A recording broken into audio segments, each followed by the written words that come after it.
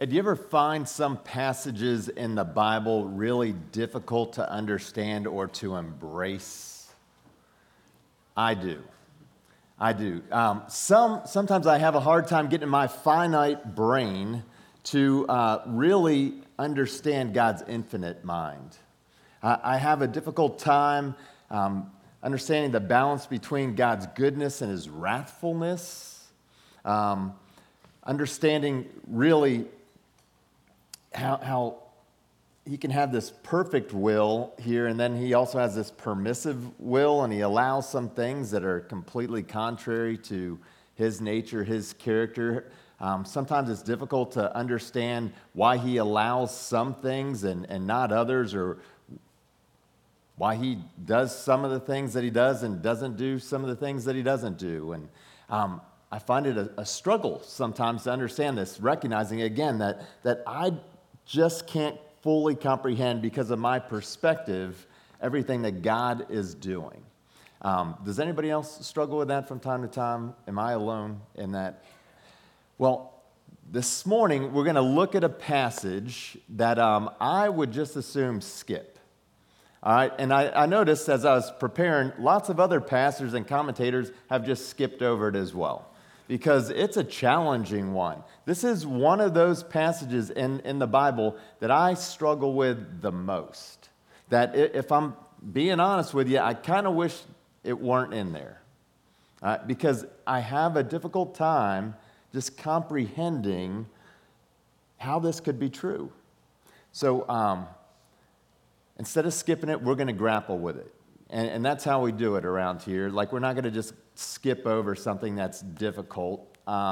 I believe God wants me to have to struggle with some of these things, and I'm guessing he probably wants you to have to struggle with some of these things. And I believe there's value in this passage, and I'm hoping to glean some of that for myself, and hoping that you glean some of the value as well, all right? I'm sure there's going to be a lot of questions. Some of them I'm not going to be able to answer for you. Feel free to ask anyhow, and I'll do my best. And if you have the answers, please share them with me, because I am eager to find them out. So we're going to be in Romans chapter 13, looking at verses 1 through 7. So if you want to turn in your Bibles, please do. It's page 1137 if you have a church Bible, which are in the chairs beneath you. I'm going to actually pray right now. All right? And I'm going to ask you to join me, will you? Lord, I just come to you humbly right now. This is a tough passage to fully understand. And I pray that you'll reveal your truth, your intent behind it, and that we would be open to that. We'd have open minds and open hearts. And Lord, I pray that whatever I say that is of you would be heard loudly and clearly. And if I say anything that isn't, then that would be quickly forgotten, or you would just... In Jesus' name, amen. All right, hang on. Here we go. Romans 13, beginning in verse 1. Let everyone be subject to the governing authorities, for there is no authority except that which God has established. How's that feel? The authorities that exist have been established by God. Consequently, whoever rebels against the authority is rebelling against what God has instituted, and those who do so will bring judgment on themselves. This is one of those feel-good kind of passages, isn't it? It says, for rulers hold no terror for those who do right, but for those who do wrong. Do you want to be free from fear of the one in authority? Then do what is right, and you will be commended. For the one in authority is God's servant for your good. But if you do wrong, be afraid, for rulers do not bear the sword for no reason. They are God's servants, agents of wrath to bring punishment on the wrongdoer. Therefore, it is necessary to submit to the authorities, not only because of possible punishment, but also as a matter of conscience. This is also why you pay taxes. For the authorities are God's servants who give their full time to governing. Give to everyone what you owe them. If you owe taxes, pay taxes. If revenue, then revenue. If respect, then respect. If honor, then honor. I don't know about you, but I have a hard time understanding this when I look at the world we live in and the type of governments and authorities that we are under. Because they, to me, look like they're anything but good and godly, like they have been established by God. I mean, look at Russia. Under God's authority, established by his authority. Look at China. Under God's authority, established by his authority. We can keep going around the world, and then we land here. Look at America. Look at America. And it doesn't matter which political party you affiliate with. I think we'd have to agree, it doesn't all look good and godly, does it? Does it look like it's something that's been ordained by God, established by God, that those who govern over us are servants of God? I struggle with this, and yet it says right here very clearly, let everyone be subject to the governing authorities, for there is no authority except that which God has established. The authorities that exist have been established by God. How can that be? If they are not good and godly, how can that be? Well, this is not a new phenomenon. It's not like this is new to us in our generation. It has been this way for all generations. All generations. Just trace back history, and you're going to see that even though this government, these authorities have been established by God, and these governing authorities are servants of God, they have not been good and godly men or establishments. So I'm grappling with this. I'm trying to figure out, how do I apply these words to my life? How can this be true? And so it's especially troubling when I think about the context in which this was being written to us. All right, so think about this. The Apostle Paul is writing these instructions to us on behalf of God. And where was he at the time? He was in Rome, imprisoned, under house arrest, chained to a soldier 24 hours a day, and he is serving under this good and godly emperor of Rome, a guy by the name of Nero. Anybody familiar with Nero? Anybody have world history? Then you know he was not good and godly, was he? You probably even know a little ditty, a little song that talks about how Nero played the fiddle while Rome burned. Anybody remember that little thing? So again, Nero was an evil, evil man. He was known to have had his mother put to death, his wife put to death, others put to death. He used to light the streets of Rome at night by putting Christians on crosses and lighting them on fire. Okay, this is Nero. He was a sexual deviant. He was anything but good and godly, but according to this passage, he was a servant of God. And Paul is writing this on behalf of God in the midst of that. How do you grapple with that? And yet we know it's got to be true. We know it's got to be true. So I'm still struggling because I still don't have any answers to this. So I'm thinking, well, what do we need to do? I'm thinking we got to go back through history. Let's go all the way back to the beginning, right? And try and figure this thing out. Let's go back to the Garden of Eden, to Adam and Eve. And what happened there? Well, it started out perfect, but then they rejected God as their authority, didn't they? They rebelled against God. They said, we don't want you to be our authority. We actually want to be equal to you because we think we know as much as you do, or maybe we know better than you do. And they were so selfish in the midst of it. And so they rebel against God and his authority, and evil enters the world. Well, that's the beginning. And then they begin to multiply, and so you have more and more humans out there, and it's just chaos because there's no sense of civil authority. There's no sense of order, right? So God institutes civil governance to help protect people in the world, really, from one another, We need laws and rules and guidelines. Those are good things to protect us. God instituted that. He installed, established leaders, authorities over these governments. It was a good thing. But the problem was, and continues to be, us. We continue to be the problem because we are rebellious and we are selfish and self-absorbed. We're the problem.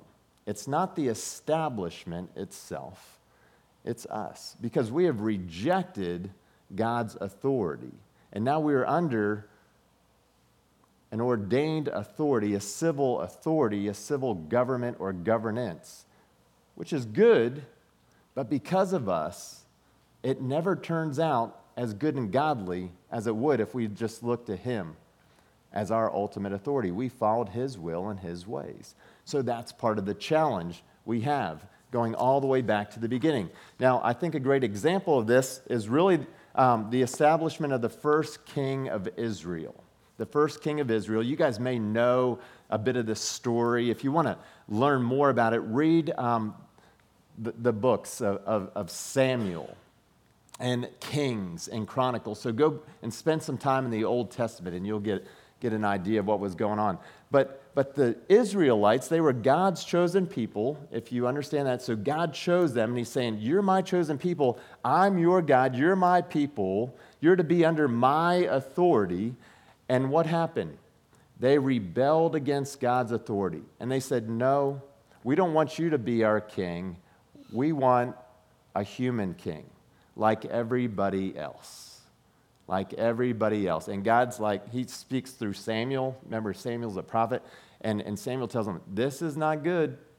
Like, you don't really want that. You think you want what everybody has. You think you want a human king. It's not going to go well. And they insisted, God, we want a human king. He said, okay, I'm going to give you what you want. I'm going to give you what you want. Anybody know how that turned out? Not so good. I'm going to get into that in a little more detail, but I think that's part of our problem today. Like when you look at our governments and those in authority over us, I personally don't blame God for a lot of the evil and atrocities that we see because, in my opinion, I think God's just given us what we wanted. He's like, I don't think you want this, but here you go. And now you have to live with the consequences. You know, we're a culture in the United States where we said, no, and we're all complicit in this. We want to take God out of the schools, okay? We want to take God out of the workplace. We sort of want to just put God in this hour-long box on Sunday mornings. Like you can still have God in this context, but don't bring Him into the other parts of the week, of our lives. And so because we've been complicit in that, I think the governance that we choose and that we receive, it's sort of on us. God's giving us, like with the Israelites, what we asked for.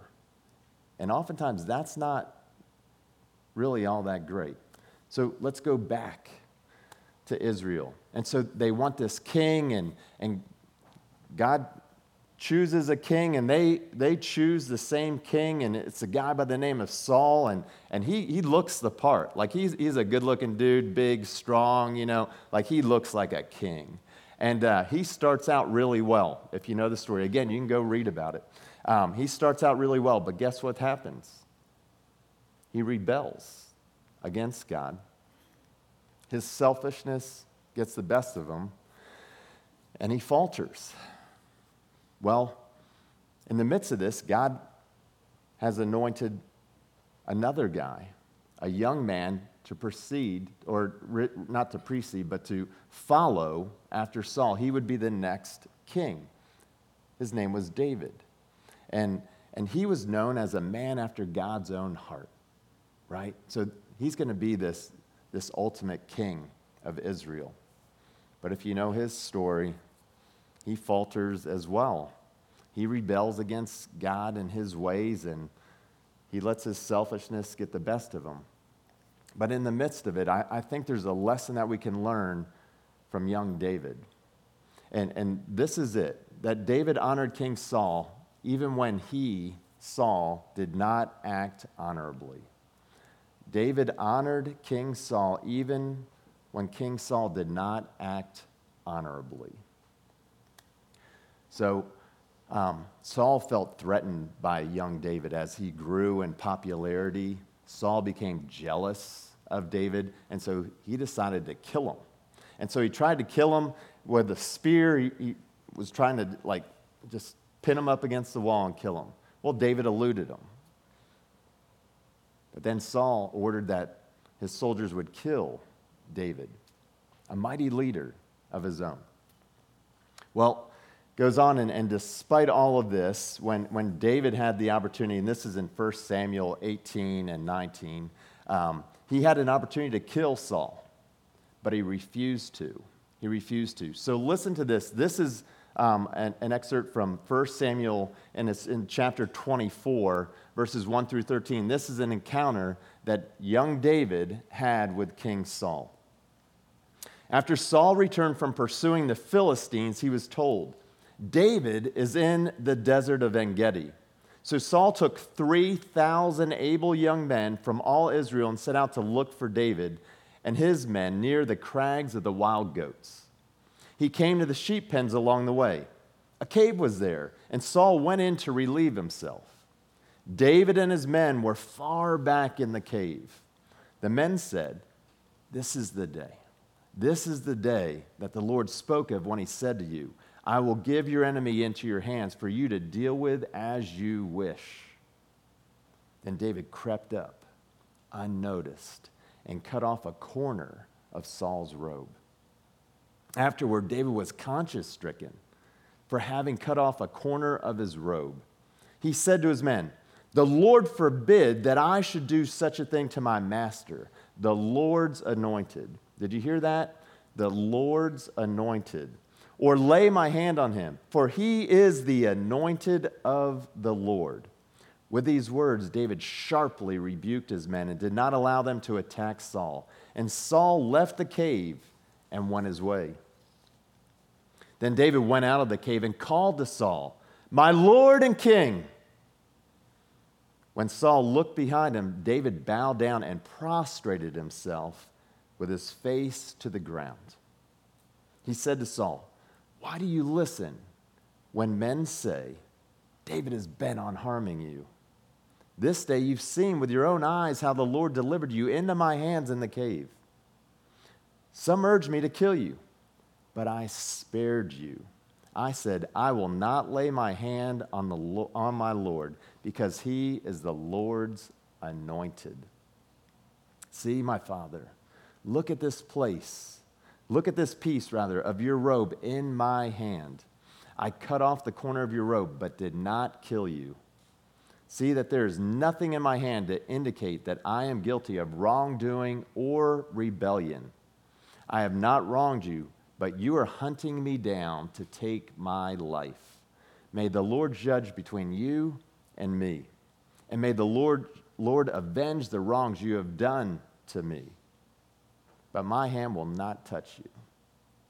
As the old saying goes, from evildoers come evil deeds. So my hand will not touch you.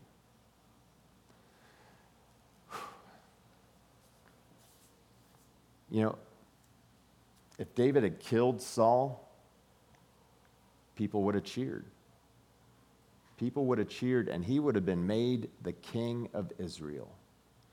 He would have been justified in the eyes of men, but he knew that he would not be justified in the eyes of God. He had to trust that God had a plan. He had to trust that even though everything seemed to be turning to evil, that he had to obey what God had said, that Saul was God's anointed. He had been established and appointed by God, and nobody was to touch him. And David understood that. Even though Saul was trying to kill him, he still honored his king, the Lord's anointed. Imagine the struggle of that. Imagine people encouraging you, even telling you, this is God's will. Like God has delivered him into your hands. Kill him. This is of God. And yet he knew that that was not the word of God. That was not the desire of God. That was not the clear teaching of God. He restrained himself. He used self-control. He did not touch the Lord's anointed. Would we do the same? Would we do the same? I think we need to follow David's example. Even though he was not perfect, even though he eventually rebelled as well, he was just self-absorbed. He was selfish as well. He was not a perfect leader. But he gave us an example to follow, that we are to honor, to respect God's anointed, those whom he has placed in authority over us. We need to remember a couple weeks ago we were in Romans chapter 12. Remember some of the hard teaching there where God told us through Paul that we're to love our enemies? He said, love your enemies. And he said specifically in verse 21, do not be overcome by evil, but overcome evil with good. Overcome evil with good. Do what seems right in your own eyes. Do what I tell you. Trust me. Because here's the thing, God was going to hold Saul accountable. Just as he will and has done over the years, he holds all those governing authorities accountable for their actions. He holds them accountable. And he will do the same today, and he will do the same with each and every one of us. He holds us accountable for our actions as well. We have to trust him. Remember, he said, leave the vengeance to me. Vengeance is mine, says the Lord. I'll take care of that. You just need to trust me and obey me. Even when it looks like evil is winning the day. Even when you don't really understand in your finite mind what I'm up to. Trust me. Obey me.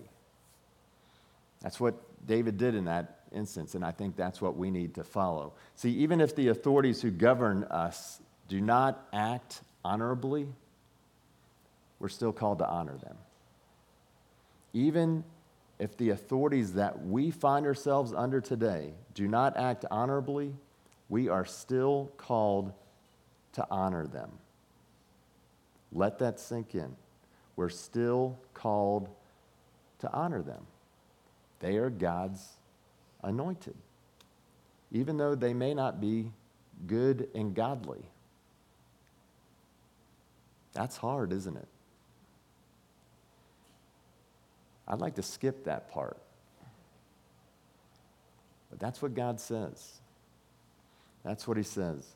You know, we seem to have lost sight of this. And really in my lifetime, really in the last decade or so, where is the respect and honor for those who are in authority over us?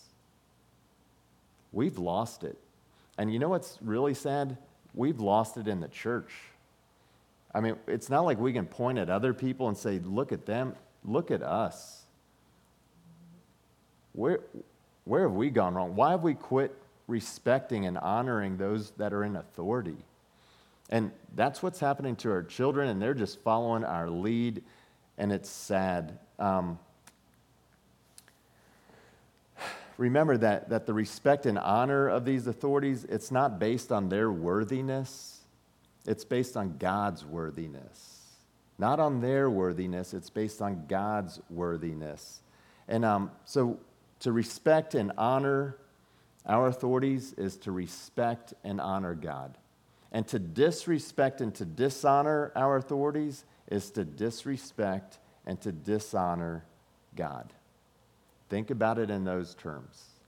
If God has established the governments and the governance, those in authority, to disrespect and dishonor them is to disrespect and dishonor God. That's the reality of it. And somehow we've come to justify our actions. And we probably look at ourselves and think we're good and godly. And we aren't. We're guilty. I know I'm guilty of this as well. And that's part of the conviction that I've come under as I've been preparing this week, is I think this was a message for me to wake up and see how I've been complicit in this. It's easy to get self-righteous and point fingers at others, and yet all of a sudden I realize I'm wrong. I'm in sin. I'm bad-mouthing these different authorities, and what I'm in essence doing is bad-mouthing God. And yeah, they may be doing some things that I don't think God agrees with, that I certainly don't agree with. But how am I treating them? Is it with respect and honor? No, usually not. Now, here's something that's important to realize. As followers, if you're a follower of Jesus, right, he's still your king, all right? He is your king. And there will be a day when we're told he's going to come back and he's going to take his rightful place as king. And so we are people that are of his kingship and his kingdom. That's who we are right now, even though we live in this world and we are subject to other kings, if you will. Ultimately, we're subject to King Jesus, all right? And so here's a tough one. Sometimes these kings that have been established by God, they're going to go rogue, right? They're going to rebel against God. They're going to become selfish. They're going to actually command you to do things that are in direct opposition to what God has said is right and good. And if you are told to do that, what should you do? Should you comply with your current king, your earthly king, or should you obey your godly King Jesus? You obey King Jesus first, and then you prepare yourself to suffer the consequences of the earthly king, right? You may suffer because you choose to do what is right in the eyes of God, in the Word of God. That goes contrary to what our kings, our authorities are calling you to do today. And you need to be prepared to suffer. It may be imprisonment. It could be death. We see that around the world. That seems foreign to us here in the United States, but it's happening in other places in the world. Look at China. If you are gathering like this in China, you can be imprisoned. You could even be put to death if you're leading such a gathering. That's the reality today. The same is true in other places in the world. Sometimes you have to go against the earthly authorities that have been established by God, and you need to be prepared to suffer the consequences. But the reason we can do that is we recognize that we're now aliens in this world. This isn't our ultimate home, right? We're called to a greater home, that through this relationship with Jesus, that we are just passing through this place, that we have something far greater waiting for us. This place of paradise where Jesus truly is the king, where he rules and reigns and there is no evil. There's none of this that we have to deal with. There's only this benevolent King Jesus that we follow joyfully, freely. We're passing through here. But if you look at a lot of our lives, you would think like this is as good as it gets. And we're clinging to this life here. And we're clinging to our rights here. And what we think is just. We've lost sight of who we are as followers of Jesus and that we're aliens in this world. We love this world way too much. Way too much. So ultimately we submit to Jesus, and then we submit to the authorities. And when they're at odds with one another, Jesus wins the day. God's word rules, right? But be prepared to suffer the consequences here on earth. And even if it's death, well, you're moving on to a better place. I mean, you have paradise awaiting. So recognize that, know that, embrace it, okay? But in the meantime, we need to stop. We need to stop bad-mouthing our officials, those that we're in authority under. We need to stop bad-mouthing, speaking ill of our president, our representatives, our governor, our board of supervisors, our school board members. I can just keep going on and on and on. If we're under their authority, we need to respect and honor them. We need to show them respect. Our police officers, where has the respect and honor gone? We need to respect and honor those whose authority we're under. Our teachers, we have teachers right in. Where has the respect and honor gone? Our children do not respect and honor their teachers because we have not modeled that, right? Respect and honor them. Your boss, respect and honor your boss. Even if he or she is not the most good and godly person, honor and respect them. Hey, if you play sports, the referees, the umpires, just go on the internet. I can show you lots of different pictures out there where we are definitely not respecting and honoring them. We're called to respect and honor those who are in authority over us. We've lost that. We need to stop it. And so before we speak out, before we take action, before we post something, ask yourself this: as a follower of Jesus, as somebody that is under King Jesus, is this something he would approve of? If what I'm about to say or what I'm about to do, is it going to show respect and honor for him and for the person that I'm directing it toward? And if the answer is no, then guess what? Exercise this is one of the fruit of the Spirit. Most people don't even realize this. This is a fruit of the Spirit. It's called self-control. Did you know you have that? Like a lot of people you would guess didn't know that they got this gift of self-control. You know, and yet we've been given this gift of self-control. We'll use it. Like before you speak, stop. Before you act, stop. Before you post, stop. Is this respectful and honoring? If it's not, stop. Let's pray. Dear God, I hope something I said was right. And if it wasn't, erase this from their memories. This is tough, Lord. When I look around throughout history, like we've never been under a government, no matter how well-established, well-intended they were, that has truly been good and godly, and that's because there's only one truly benevolent king, and that's King Jesus, and everybody else pales in comparison.